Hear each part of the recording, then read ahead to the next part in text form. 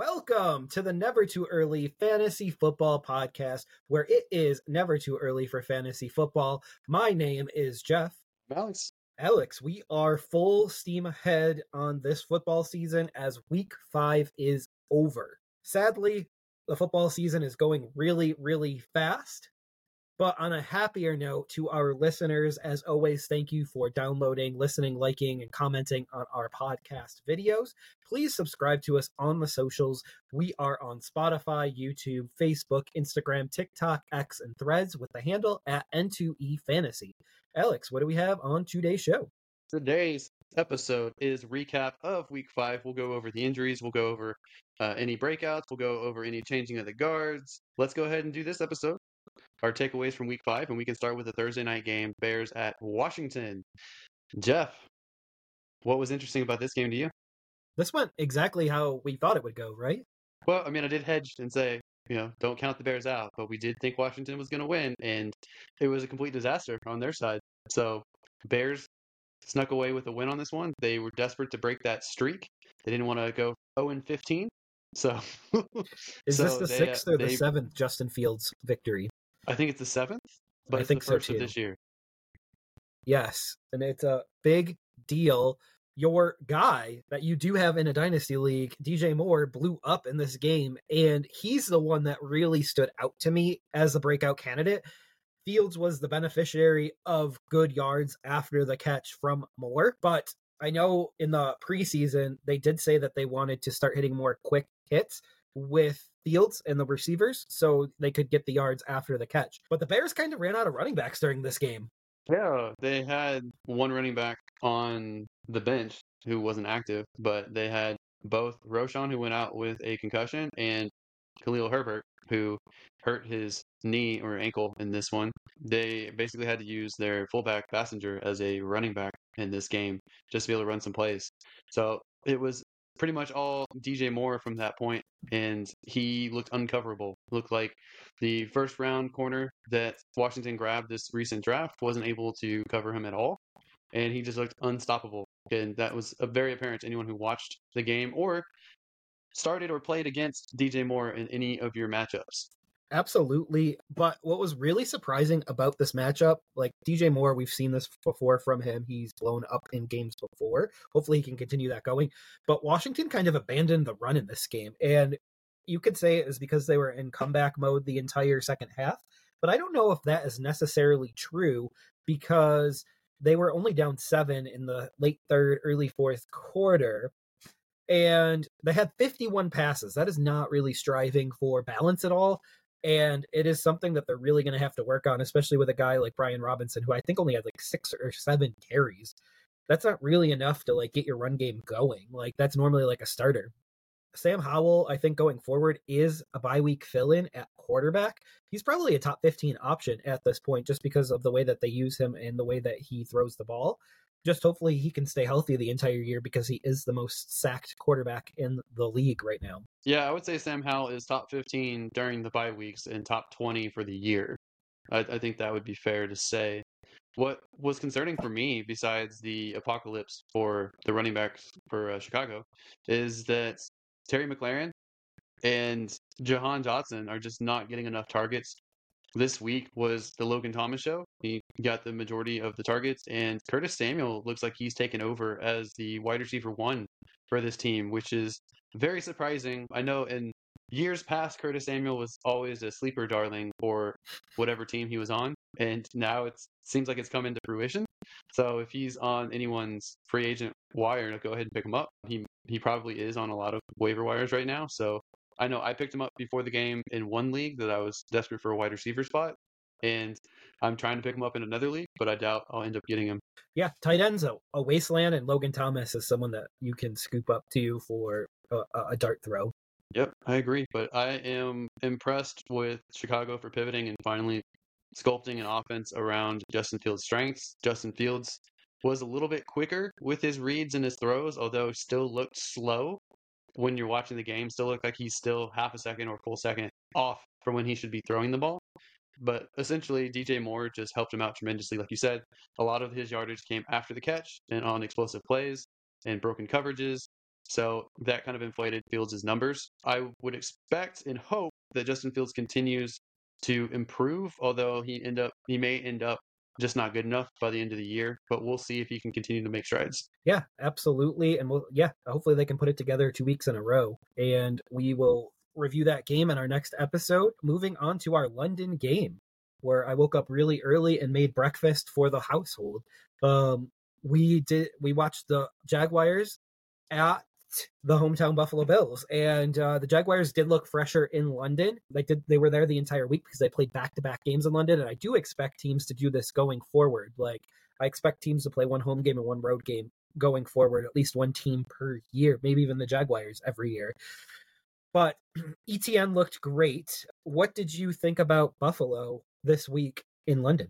Well, I thought it was interesting, both the London game and the Thursday night game, the team that was overwhelmingly favored and bet on by like 90%, both those teams lost. So Washington and Buffalo both lost. That was very weird for me that everyone seemed to be very wrong about these matchups.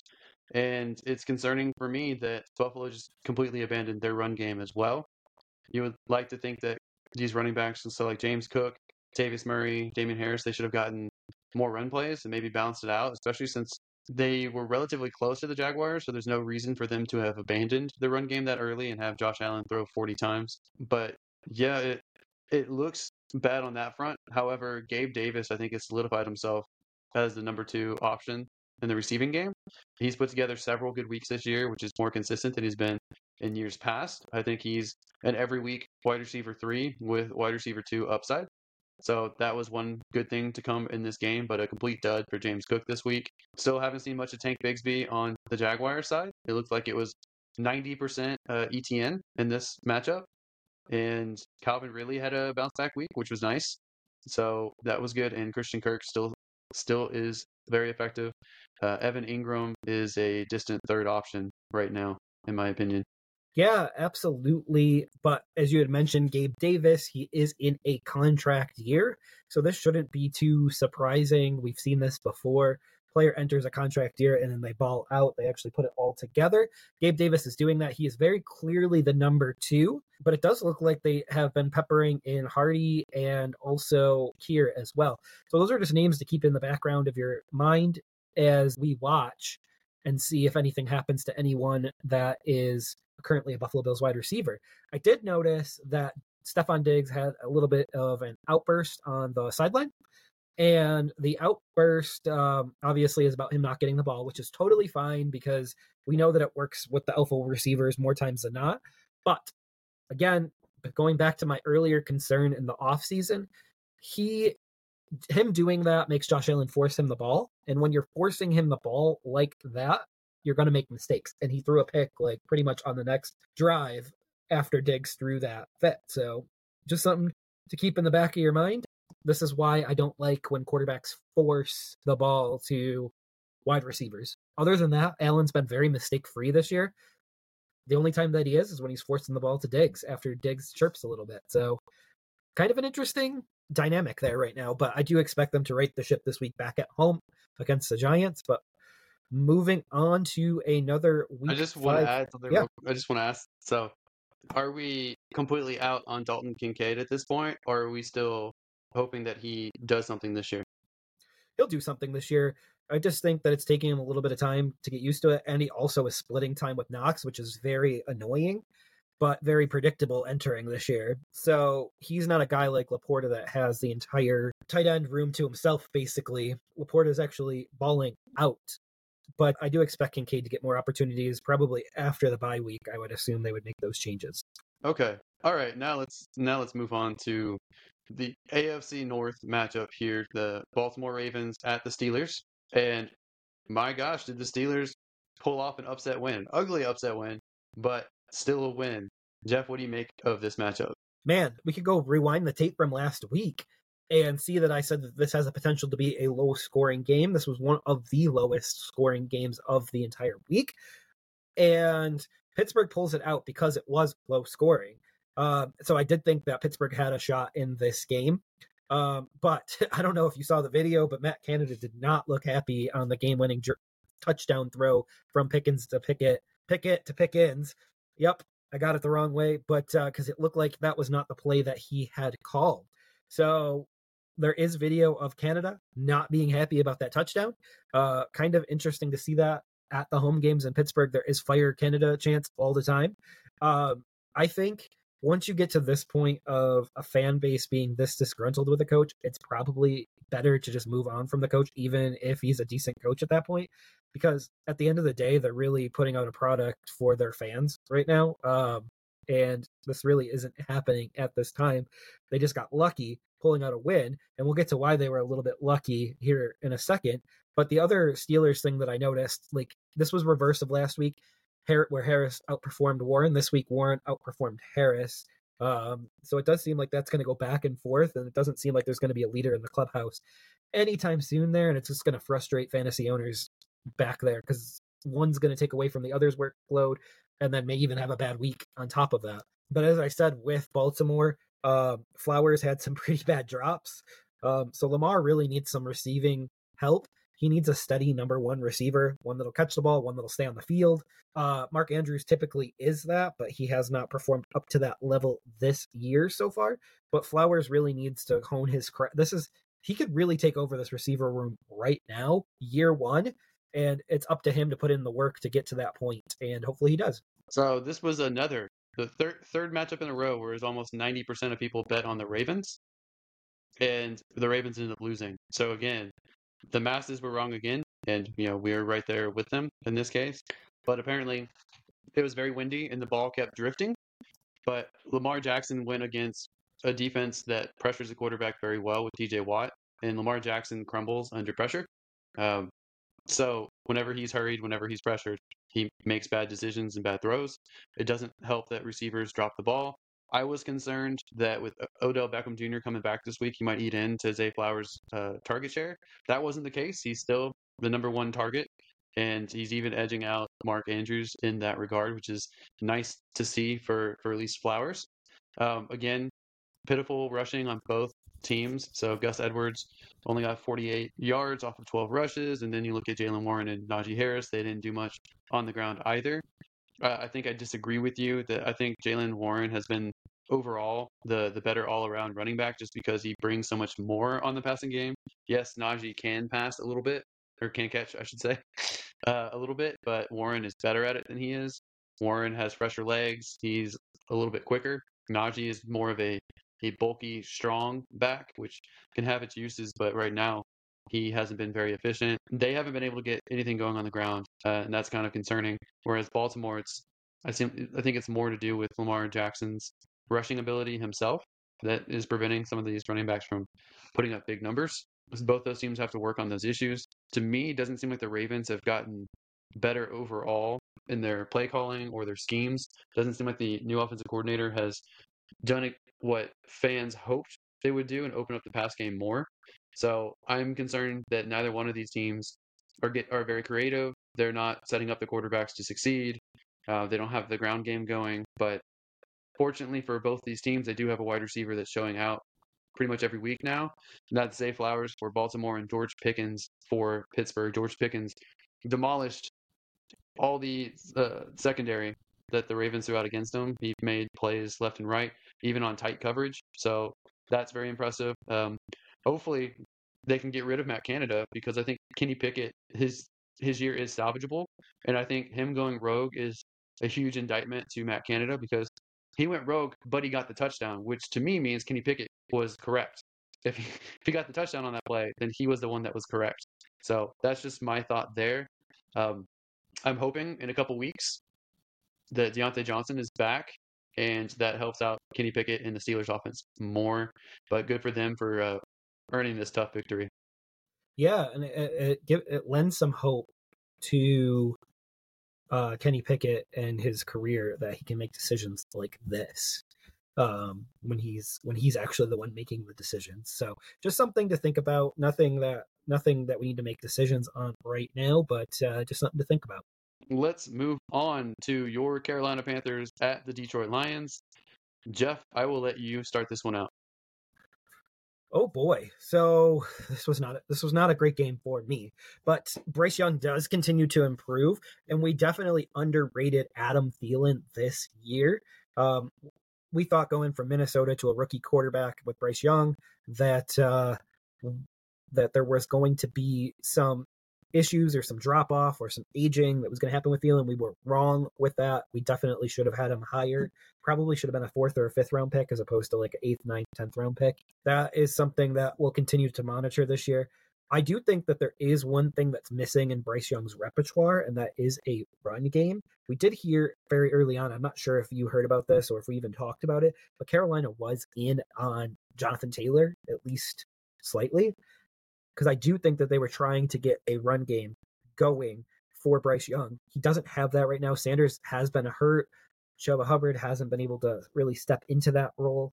That's a big problem for a rookie quarterback right now. We cannot get the run game going, and it does not seem like there's an end in sight there. But on the flip side, it does not look like Goff needs a specific wide receiver such as St. Brown anymore. He relied on Reynolds and Laporta plenty in this game, and I think Laporta is a must start, but I also believe David Montgomery completely underrated him as well. He is a must start going forward.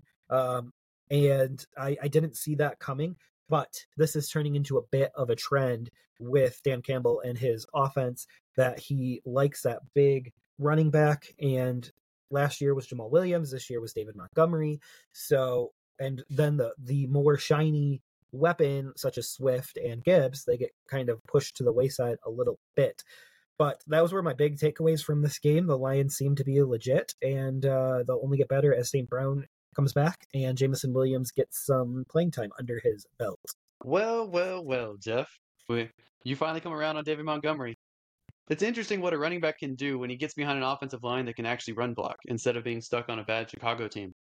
So it's almost like an improved situation helps him showcase the talent he already had. So I like David Montgomery. I think I was in on him in my top running back positions before the year started. I've been a big fan of him. I think he got done dirty by how bad and incompetent Chicago has been the last several years. It's nice to see him succeed. He has had a hyper efficient metric for short yardage runs and red zone runs as well. So I know that Williams did well last year, and it was an insane target to get as many touchdowns as he did.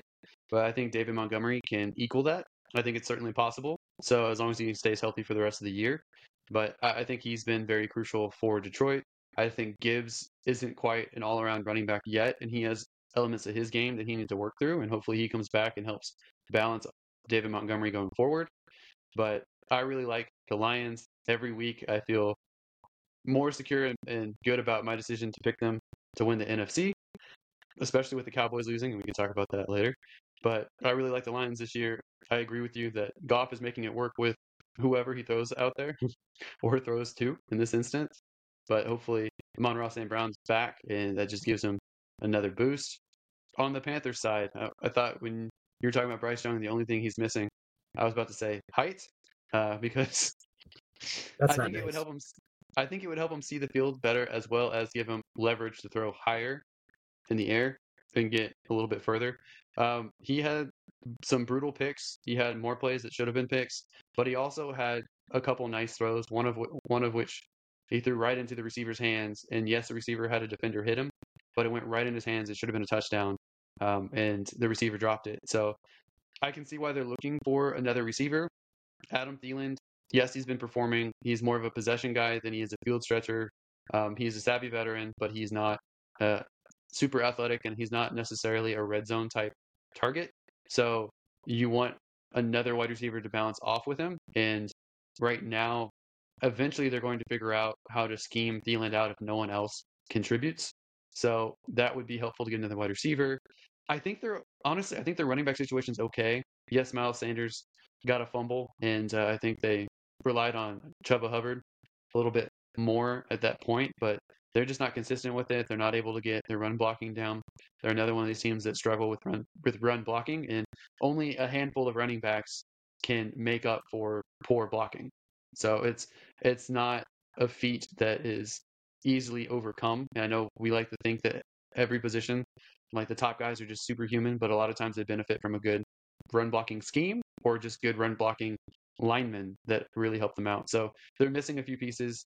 I still think that they will get a win at some point. I don't think that they'll end up a bottom team, but right now they're still struggling to put everything together. Completely agree. And I don't really have much more to say about this, but you were right about Montgomery. Now we switch over to your team here and we get to discuss that, where the Texans were at the Atlanta Falcons. I'll let you go ahead and get kicked off with that one. Yeah, we're continuing on with the theme of teams that are unable to get anything going on the ground game, and that's in this case the Houston Texans have still struggled to run the football.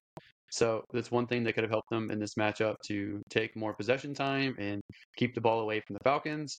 But they've been hyper inefficient about that. It is strange to me that Devin Singletary didn't even get a rush, as far as I can tell, in this game. It was pretty much all Dameon Pierce with Tank Dell mixing in a couple times, which I'm not sure that I would use Tank Dell in that situation.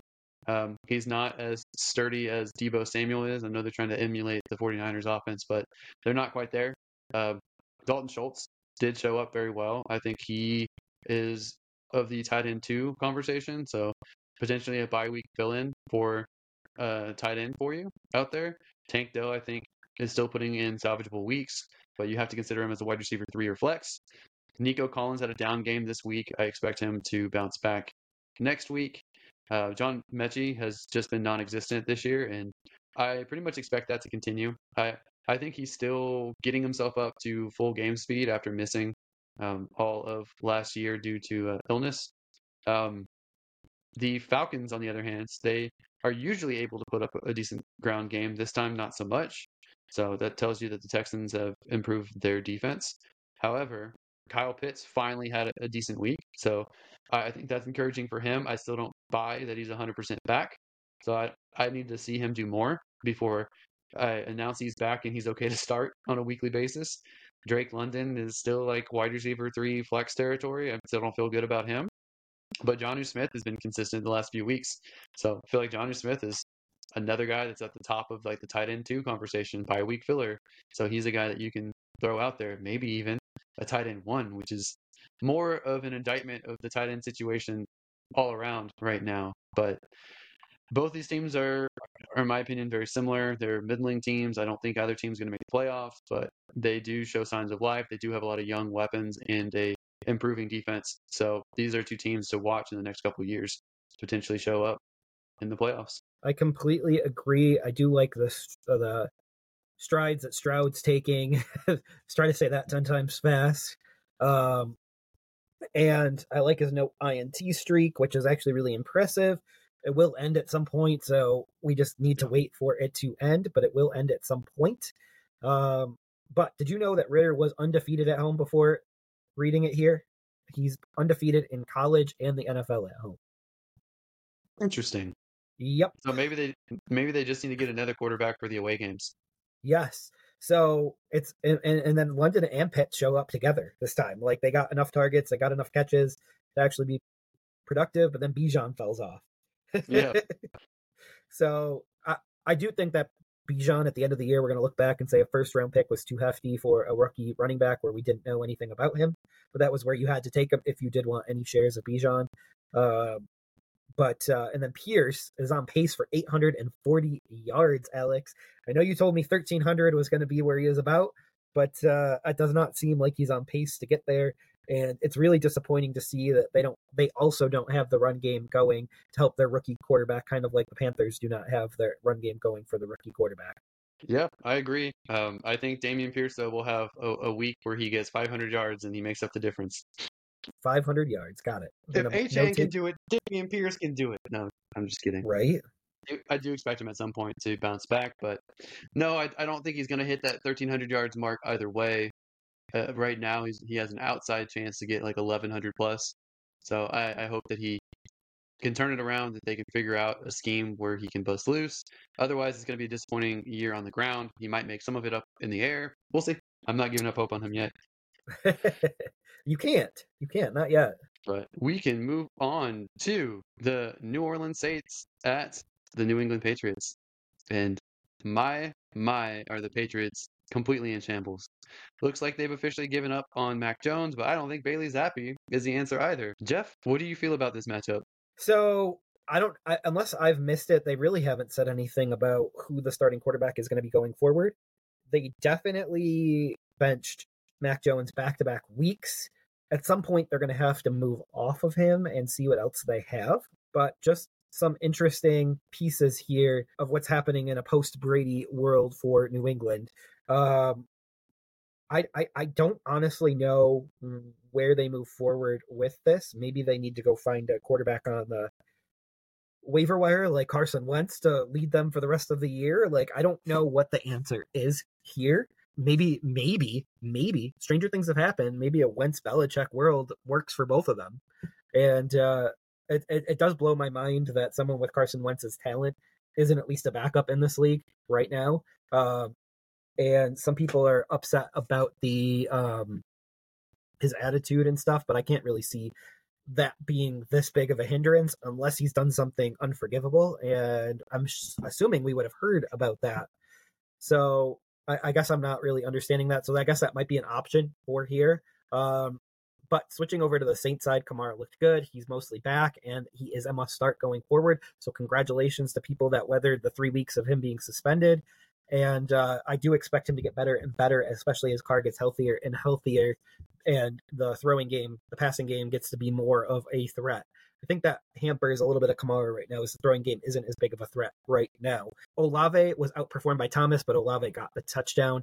Do you think Olave was overdrafted? I think he was a second rounder when all was said and done last month in drafts. So is there anything that I'm missing from this game? I mean, it was an onslaught, a shutout by the Saints.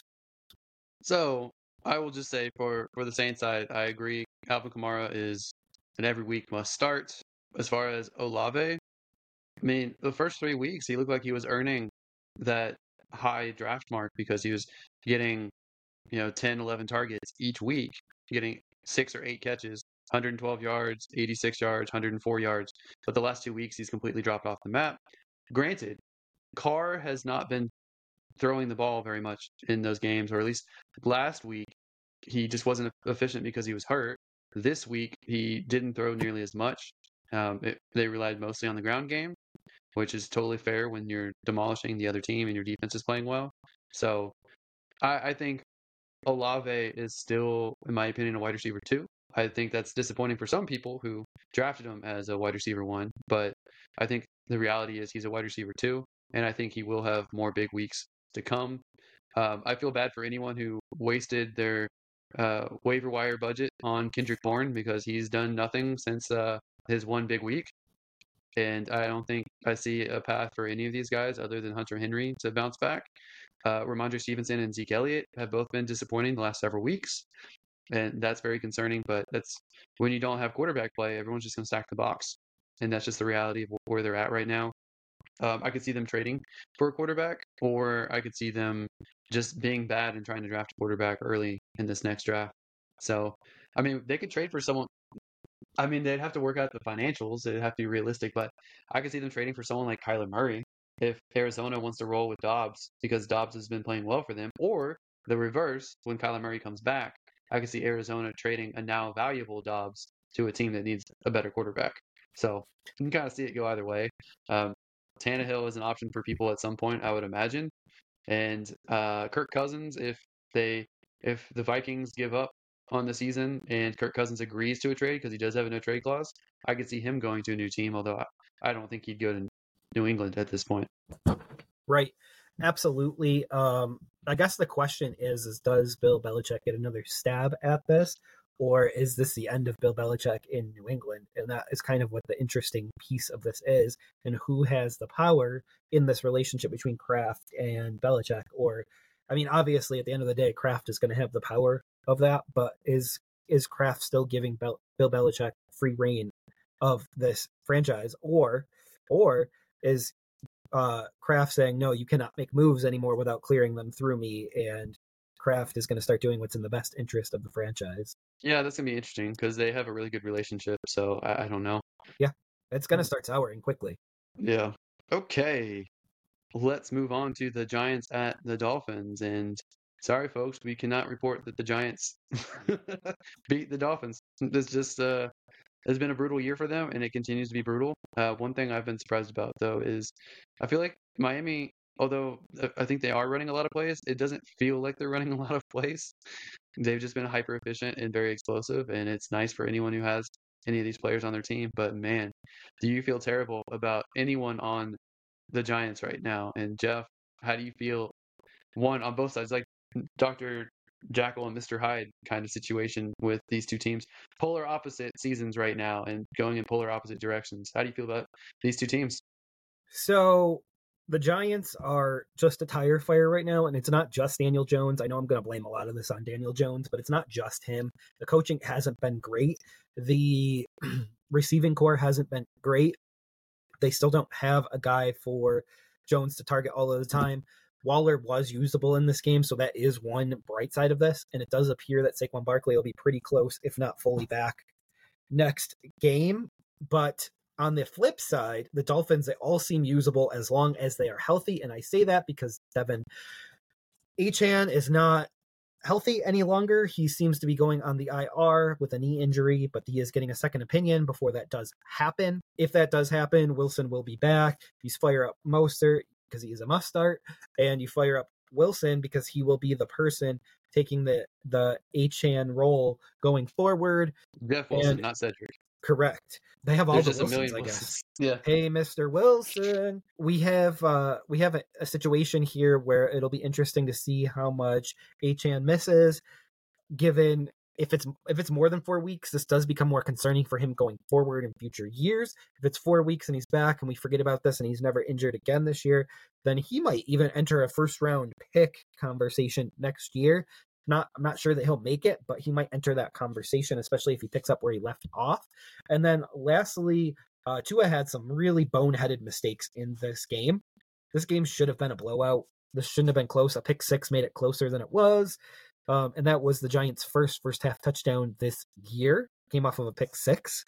We're 5 games in, folks, and that's not good. So, and that's not all on Jones. That's on coaching because the first few drives should be scripted. Basically, they're not scripting them out appropriately for Jones, and Jones isn't applying the script well either. Barkley will be back. That will help, but fire up all of your Dolphins, whoever's starting. The Giants are looking terrible, so we'll talk about who to start in this next matchup against the Bills a little bit later on. Yeah, I think it's interesting when it comes to Tua because he's averaging almost 72% accuracy with his passes, but he's also on pace to have the most interceptions he's ever had in a season as well. So it's kind of weird to be in that situation. When he makes a mistake, it's a bad one, it seems like. So, but he is on pace to have an insane amount of yardage by the time the year's over, too. He's averaging 323 yards per game 5 weeks into the season, and he is looking phenomenal for the most part. But again, he is one of these shorter quarterbacks, and I think that comes into play as well. A lot of his mistakes are anticipating routes rather than actually seeing things play out. So he throws it where he thinks the receiver is going to be, and sometimes if the receiver doesn't run the right route, he's not going to be there, and the defender will be. So that's one element to his game that's a big problem. I don't think that they'll miss Devon Achane that much because Raheem Mostert is a very similar back in a lot of regards. Jeff Wilson is going to be a good guy to mix in. He's someone people should be picking up off the waiver wire if he is there. But I don't think the team's really going to miss that much of a beat without Achane. The Giants, however, are in complete shambles. They refuse to use Jalen Hyatt, who's the one player who can make a difference for them at this point, because he's the only field stretcher that they have on their entire team. I just think that team, like you said, they're pretty much a dumpster fire. They're pretty much a tire fire at this point, and I don't see them getting better until they change things up. No, and I completely agree with you there, and I don't know what that in-season changeup looks like. Is it trading for one of the Broncos' wide receivers? What is it that could spur this change that we're talking about right now? Yeah, I don't know. I don't know if there's anyone available right now that would make a difference. Absolutely. So that moves on to our next game here where we have the Titans and the Colts. And thank goodness the Colts went out and got Gardner Minshew because he's the only quarterback that can make it through a game for the Indianapolis Colts. He's made it through 5, and Richardson's made it through 1 because Anthony Richardson is injured again. There is a consideration that he is going to go on the injured reserve list and miss at least 4 games with a grade 3 AC joint, which does not sound good at all. I think Carr's was a grade 1 or a grade 2 AC joint. So that's just for context purposes. It is concerning that he's only started and finished 1 out of 5 games so far. It is becoming a trend. And a lot of it, and at least the first game and this game, it's because he thought that he could run over defenders. And he's a quarterback in the National Football League against professional athletes. He needs to do better at getting out of the way, sliding, protecting himself, because availability, I do believe, is a skill. I don't believe in injury prone as like a label, but I do believe in availability being a skill.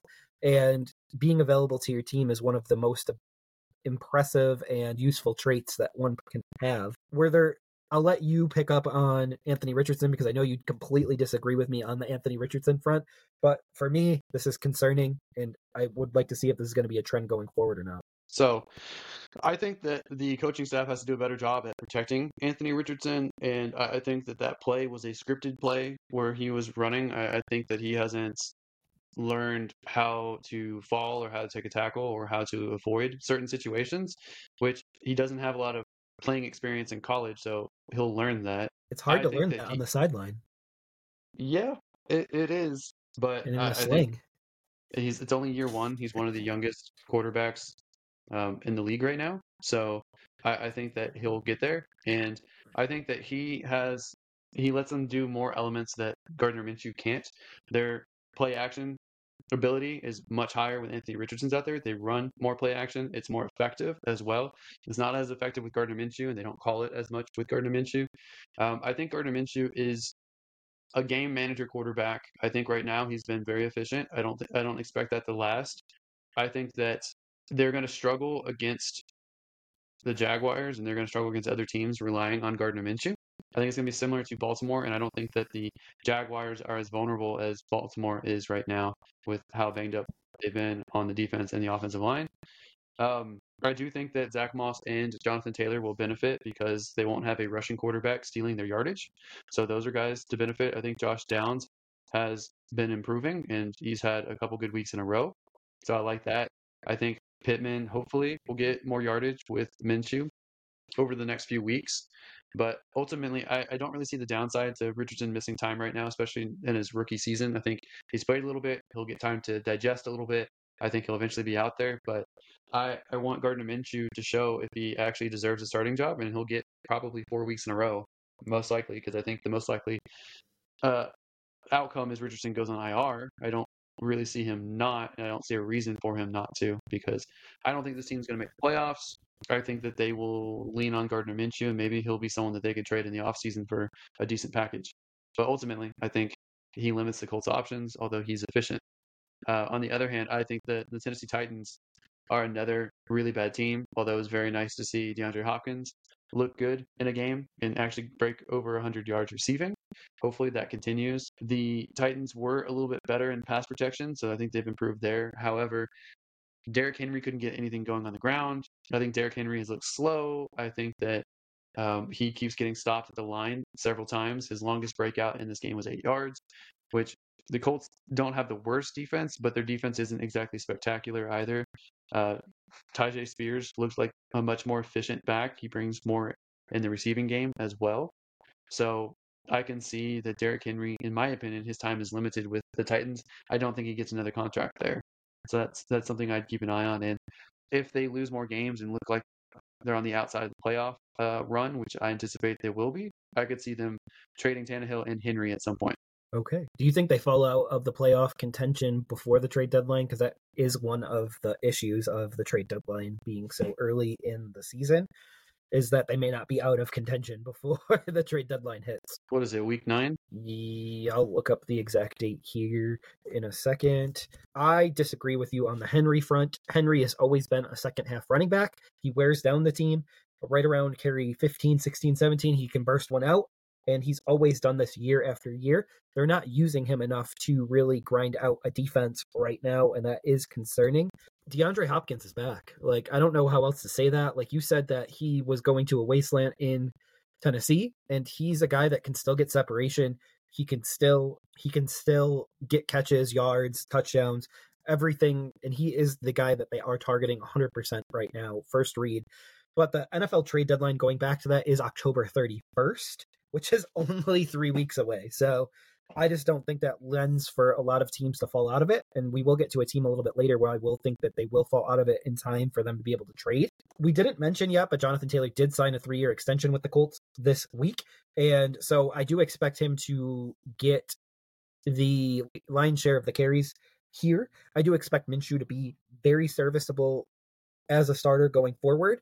I did a quick Google in the background when you were speaking, but it is recommended for a grade 3 AC separation to be immobilized for 4 to 6 weeks, and then return to activity or play is in about 8 to 10 weeks. So Richardson could be out a lot longer than 4 weeks with this injury. So it's just something to keep in the back of our minds right now, because they did announce that it was a grade 3 AC joint, and it's just something to pay attention to. If surgery is an option for a grade 3, it's 4 to 6 months that he would be out. So this could potentially end Anthony Richardson's season, but at the very least, at least 6 weeks, I'm going to say that we're going to be without Anthony Richardson right now. So just something to keep in mind as we bowl forward here in the season. Anyone with Anthony Richardson should be finding a backup plan for at least the next handful of games. So if the Titans lose to the Ravens and the Falcons before the deadline, do you think that they give up on the season and trade, or do you think they hold on? Is the Falcons on the road or at home? You would ask me that. So both of them are home games. So Baltimore at home and Atlanta at home. Man, I think they beat Atlanta at home, because we were just talking about Ritter's undefeated streak at home. But if they do lose both of those games, they do have to consider selling. But I do think a huge part of what convinced DeAndre Hopkins to come to them was that Ryan Tannehill would be throwing him the ball. So they do have to keep that in mind as well, because he did sign a 2-year deal, and that could hinder their ability to get free agents in the future, especially if they might have made him promises behind the scenes of who might be throwing him the ball. Let me just break this down for you. So the next game is Baltimore, then it's bye week, then it's Atlanta. Both of those are home games. If they lose both of those games, the next games are at Pittsburgh, at Tampa, at Jacksonville, then versus Carolina, versus Indy, at Miami, versus Houston, versus Seattle, at Houston, and then versus Jacksonville. I think that is most likely games they're going to lose, most of those games. So if they are 3-5, I don't think that they're going to make the playoffs at that point. Like, it would be a tremendous struggle to limp into the playoffs. So I think they would consider selling Tannehill. They consider selling Henry. They'd even consider selling Hopkins. Like you said, Hopkins wouldn't want to be there. He'd want to go to a contender. So I think that would be an interesting rebuilding option for them, because they could clear out. Like, I don't think the cap penalties would be that severe. At least they could handle it this year. And then next year they'd have a lot of cap. They'd get a lot of picks in return, and they'd have a high draft pick going into next year. So I think that's possible. I don't think most teams want to blow up their team. Even like Tennessee has been a team that's fought back before. Like, they've had a losing record and fought back and made the playoffs before. That has happened. But that's just such a challenging schedule now that the season's played out, and some of these teams look tougher than we thought. So, I mean, that's a really, really tough schedule, in my opinion. Yeah, absolutely. And I think that we've spent enough time on the Titans and the Colts. Not that they're the two most exciting teams in the league right now, but I will save my Colts stuff for next episode. Yes. We have a better topic for you right now. It was the Bengals at the Cardinals, and I had picked the Cardinals to win this game, and I was dead wrong. How do you feel? How do you feel about this game now that we've watched it? And how do you feel about these teams? I felt like the Cardinals were in it for a while, but Josh Dobbs did not look that great. Since he's defense, they show up every now and then. Like, they have the pieces to have a good defense, and they came through against the Cardinals. And before the season, that would seem like a no-brainer. But the way the Cardinals have played, that wasn't a given. Granted, James Conner got hurt. I think James Conner would have helped the Cardinals, especially keep possession. So that affected them, in my opinion. Although Amari did step up as the backup. Burrow played a lot better. I still don't want to see Burrow throw 46 times in a game. Mixon had an okay game, but it wasn't very efficient. And Jamar Chase looks like the only person as a receiving option that's worthwhile holding on to because no one else has done much. If you had a PPR league, Tyler Boyd was startable. He was usable, but not great. I think the Cardinals, though, I've been impressed that on only 15 completions for Dobbs, that Marquise Brown and Rondale Moore have had usable weeks. I think consecutively a little bit.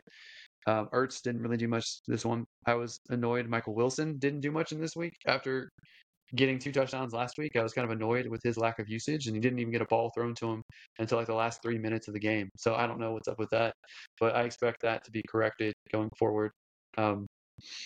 I'm just waiting to see what happens with Kyler Murray if they bring him back as a starter, because with this week you can kind of justify it because Josh Jacobs didn't do that well.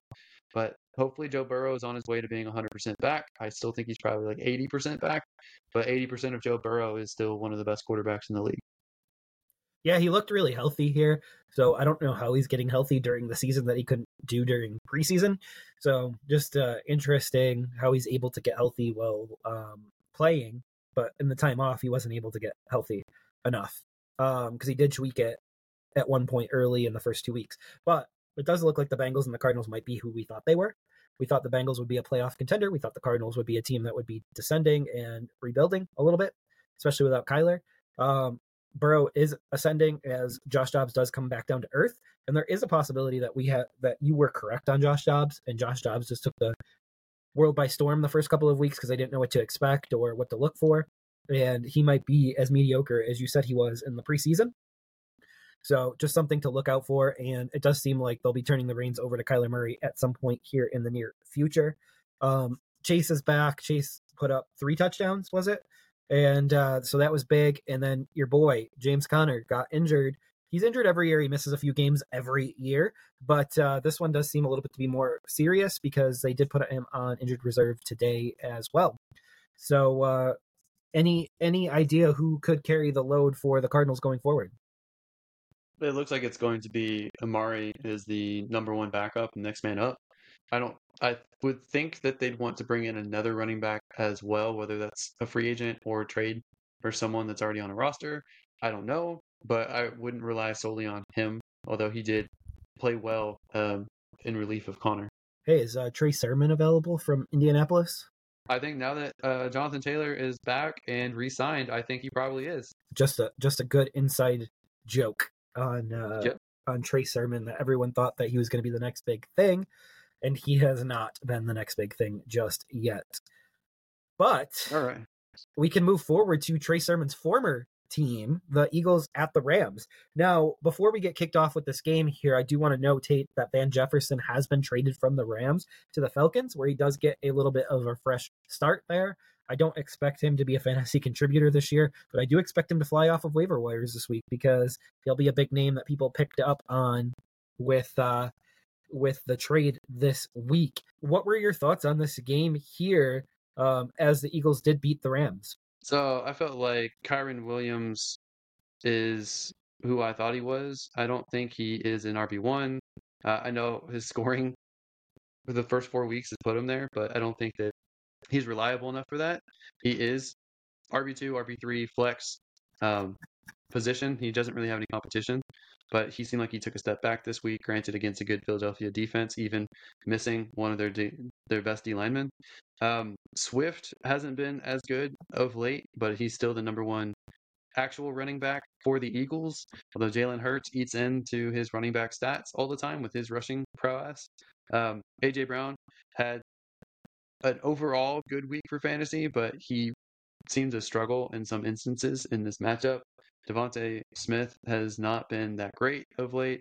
Dallas Goedert looks like he's back. Puka and Kupp, we now know, can in fact coexist, and Kupp is 100% back, it seems like. Tutu Atwell took the back seat. Also, Higbee took a little bit of a backseat in this one as well, but they liked those four enough where they were willing to part with Van Jefferson, who has disappointed this year. Like you said, I don't expect Van Jefferson to do much with the Falcons unless the Falcons trade for another quarterback at some point that will throw the ball more and spread it out to the receivers more so than the tight ends and running backs. But he looks like a good real NFL trade, less so than fantasy trade. I expect both of these offenses to be fairly good for the rest of the year and have a lot of fantasy relevance. Right, absolutely. The Rams look really good this year, though. I mean, overall, they were in on the Jonathan Taylor sweepstakes in the beginning, but now Jonathan Taylor obviously re-signed with the Colts, so that's done and over with, and I don't expect to hear anything about Jonathan Taylor moving forward. Hurts ran the ball the most, but Swift didn't look as good this week on the ground game either, which is something that they're going to either have to go back to Gainwell, or they're going to have to, or Swift's going to have to be a little bit better on the ground going forward, especially against the Rams, whose defense is not as good as in the past years right now.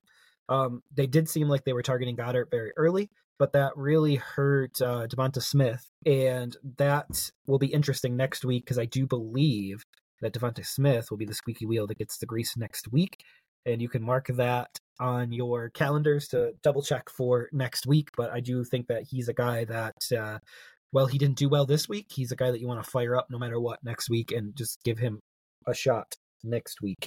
Okay, let's move on to the Kansas City Chiefs at Minnesota. This is a matchup that I went against the grain and picked Minnesota, and it certainly looked like in the third quarter, Minnesota might have upset the Chiefs, but without Justin Jefferson, once he was out, they just kind of fell apart, and they were pretty crappy in the fourth quarter. So I don't think that that everything is going smoothly. I don't know if it's Kirk Cousins' fault. I don't know if it's the offensive line's fault. I don't know if it's the system, the defense. I don't know what it is, but they seem very broken. And right now, I don't really see a pathway for them to make the playoffs without Justin Jefferson, who might miss some time. I don't know if they're even going to have that much of a fighting chance because their best wide receiver, Jordan Addison, outside of Jefferson, is not a very physical receiver, and I think he's going to struggle with man coverage. He already has through the season. He's one of those guys that's better as the wide receiver too, and I don't know if he can be the guy while Jefferson's out. So I'm really worried about that team. If they don't have the passing game going well for them, they aren't going to have much of a rushing game. And whether that's Madison, whether that's Akers, that doesn't bode well for them. I could see them giving up at some point if they're 1-6 at the trade deadline, 1-7, whatever it is. I could see them moving on from potentially Cousins if he agrees to a trade, or maybe some of the other positions there. And that would be kind of tough. That would be kind of hard to work out. May not come into fruition at all. But it's hard to see them make the playoffs at this point without like a miracle happening. For Kansas City's side, it seemed like overcompensation from the refs that they called so many penalties on the offensive lineman, I think Jawan, for false starting so many times, for starting off and starting his blocks way too soon. They called him out for it the week before, the last several weeks before, and they blew the whistle on him so many times. The Chiefs offense really couldn't get anything going at all in this matchup. And I just think this offense has been pretty dysfunctional. It seems like they're going into a full season hangover after the Super Bowl, and it's hard to see them be a top tier team that we're accustomed to this season. Granted, they'll probably have everything worked out by the time playoffs come around, and they probably will squeak in the playoffs. So they'll still be good, but we're not seeing the excellence that we're used to seeing. And I don't know if it's a post Super Bowl hangover or if it's their offensive coordinator leaving, or they just are finally facing the real struggles of not having a legitimate wide receiver. I don't know, but they don't look great either. So I think that they won't have that great of a record by the time the season's over. And there's really, to me, only Pacheco and Mahomes and Kelsey are the only ones that are usable. Yeah, but that's okay. I mean, it's okay to know who your usable talent is, but don't count the Chiefs out for trading for somebody also, for a wide receiver or anything like that. And also, with Jefferson out, I do think Addison's stock is up, and I think this really could help him grow to being that wide receiver opposite of Jefferson when Jefferson's back. But the trading Cousins thing, like, it makes sense, but it also doesn't at the same time because Jefferson's not signing his long-term deal because he doesn't know who his quarterback's going to be, and he will not do that until he knows who his quarterback is. So Minnesota needs to walk really lightly on this because once you get rid of Cousins, then who is your quarterback? Yeah, well, it looks to me like it's going to be Caleb Williams. How though? They're not going to get the 101. I don't think. If they only have one victory, I think they'll be the number one team. Right. But they do have to play Green Bay with the unimpressive Jordan Love, which we'll get to. They do have to play the Bears, who've been up and mostly down this year, and they did have one up game against the Commanders, which we do have to start wondering about the Commanders. So there are pieces there that might prevent them from getting that 1.01. It's so hard to get that 1.01 pick. You have to trade for it like Carolina did last year. I mean, they could get Drake May too, so it's entirely possible. But we can move on to it looks like the New York Jets at the Denver Broncos. And Jeff, I know this is the matchup that you would love to talk about, so I'll let you go first. Yeah, so my boy, Breece Hall, he is back, and Breece Hall, that is the whole entire sentence. Like, I don't need to say anything more, anything less. I believe he had 177 yards on the ground. He is back, and he's been explosive even when he was under a snap count. And now his snap count is lifted, and now I expect these higher output performances. And Jaleel McLaughlin looked good in a spot start for the Broncos. Javonte was out. It does look like Javonte will be back for this next week. But the Broncos at this point do not look good. And they lost to the coach that Sean Payton ripped in the offseason, as Nathaniel Hackett's offense did put up more points than the Denver Broncos did. And they could be the first team that actually hits that fire sale status. And I do think that they're going to need to do that in order to kind of reboot this franchise, because it does seem like the mentality of this team is really struggling right now. And Sean Payton is probably starting to lose this locker room, which means that these players need to be cycled through right now. The only player that I don't know what they do with is Russell Wilson. So here's the thing with Russ. His extension does not pick up until next year. So cutting him, trading him, anything with him is going to destroy your cap over the next 2 to 3 seasons. So the cap is very manageable and maneuverable, but in a situation like this where you sign someone to a big extension, you've given them their bonus, that all hits your cap if you get rid of him. So they're kind of stuck together at this point. One thing that isn't being discussed that I would actually be interested in, and I thought about it a little bit this afternoon, is what if Russ was traded to Minnesota for Kirk Cousins? It resolves Peyton's Russ problem. It gives Justin Jefferson a quarterback that can get him the ball. And I don't know. I mean, I don't really have any other answers than that. And the caps kind of would cross each other out. So like you're taking dead cap, but you're not really adding more cap to your team. So it was just an interesting thought of the Minnesota's done with Kirk and Denver's done with Russ, and you just swap them, get them into different spots. Imagine Kirk Cousins with Sean Payton.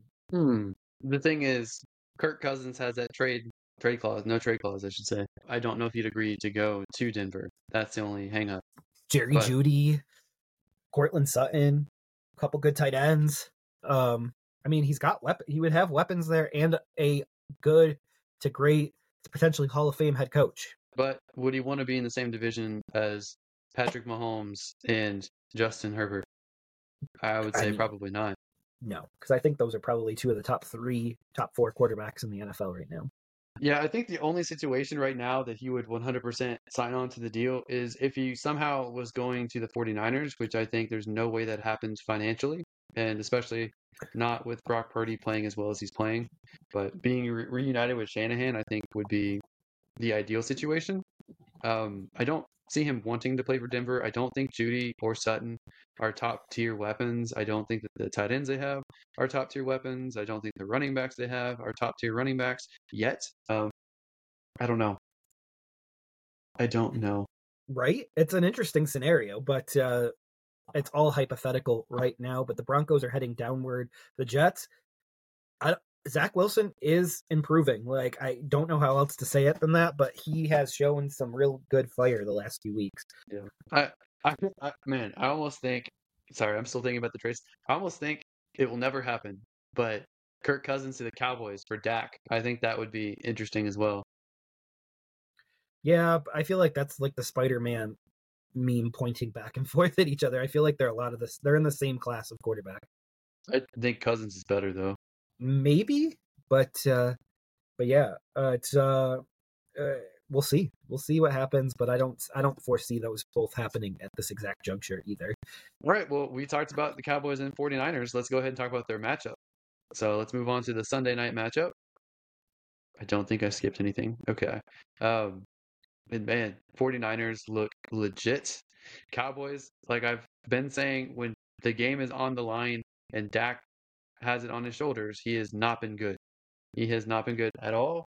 Only CeeDee Lamb has really been the only usable passing option with Dak, which is very concerning because a lot of people like Michael Gallup, a lot of people like Brandon Cooks, Ferguson. Those guys haven't really been able to be showcased because Dak's been very terrible.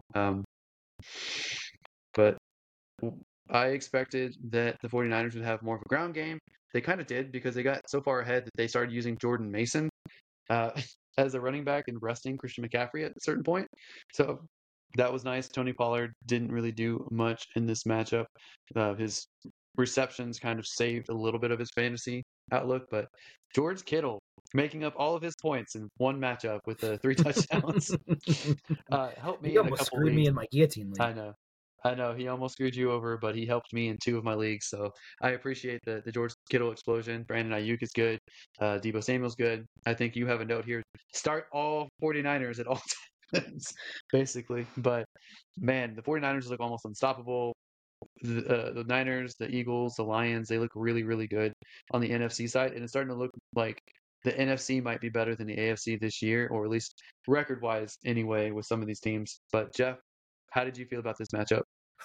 Oh man, Niners are all must starts right now, and they scored 30 points in at least 30 points in all of their games this year. So that's really impressive because they are a fire. They have a lot of firepower. As you mentioned, Kittle finally exploded. Purdy's probably a must start at this point. Ayuk is just balling this year. Samuel, CMC. I did realize, and I think might have made mistakes in previous weeks.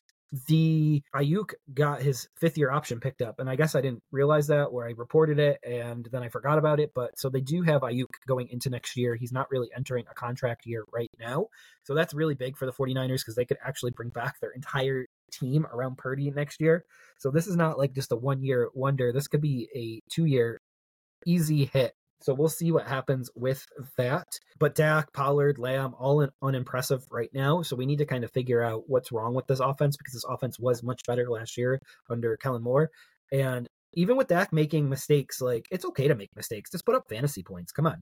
Like that's kind of what we're looking for here. Put up points too, I guess. And we'll see what happens with that. I did want to rewind for 1 second here to the Broncos. I did see just now that Jerry Jeudy started following all of the Carolina Panthers. So I don't know if you're going to hear it here first, but Jerry Jeudy might be headed to the Carolina Panthers sometime in the next 2 weeks, 2 to 3 weeks. Man, I'm going to be looking for that, and I will be monitoring my phone. So that would be quite interesting if that happens during our recording. So we'll keep an eye on that, and we'll probably report it between this podcast and the next podcast. So we'll see what happens. But when it comes down to the Cowboys, I think you said the difference, between this year and last year, is they kicked Kellen Moore to the curb, and Justin Herbert has benefited from it. Dak Prescott has not. So I think that if they continue to struggle with how talented this roster is, I think Kevin McCarthy might be put on the hot seat. It just depends on how the year goes. But I'd be concerned. Outside of that, man, I think the Cowboys are still a playoff team. I think the 49ers are a top contender for the Super Bowl. I'm starting every 49ers player. I am very worried about the fantasy relevance of the Cowboys, though. I think it might just be defensive close games for a lot of these games. Yeah, absolutely. And the Cowboys defense isn't even looking that impressive right now. So that's another issue that just popped up. And I don't know if that's because of Trey Diggs, but it's just an issue that popped up recently. And they're not a must-start defense at this exact juncture. Do you want to hop to the last game of the week? let's do it. Let's move on to the Green Bay Packers at the Las Vegas Raiders. And although we picked Green Bay for this matchup, we did break down the team comparison, and they were almost identical teams, other than some big plays, and a lot of that could be luck and scheme and just not having enough film on Jordan Love. But the Raiders playing at home, the Raiders trying to make another statement game that they're not one of the worst teams in the league. They showed out in a very close, ugly game. But a lot of the prediction for us, at least for me, I would assume for you, is there was a chance Aaron Jones was going to play. There was a chance Devontae Adams wasn't going to play. And for me, that kind of swayed my opinion on that outlook. But man, Jordan Love came crashing back down to earth. I know we get caught up. Everyone gets caught up. Us, you guys out there on short-term success. And I think that Jordan Love's early success made us think that he potentially is a better quarterback than what we have thought about before the season started. I think that he is a little bit better than what I thought he'd be, but I don't think he is a top quarterback anymore. I don't think that he will end up as a top 15 or 16 quarterback in the league. I think he's bottom third, but I don't think he's all the way at the bottom. Jimmy Garoppolo, I think both of those guys are oddly very similar, but Jimmy Garoppolo is working with a little bit more star power with Adams and Myers and Jacobs, so I think that benefits him. This may have been a different outcome if they had Aaron Jones fully healthy. So both these teams are in a similar position, in my opinion, and I expect them both to finish with a similar record. Jeff, how do you feel about this matchup?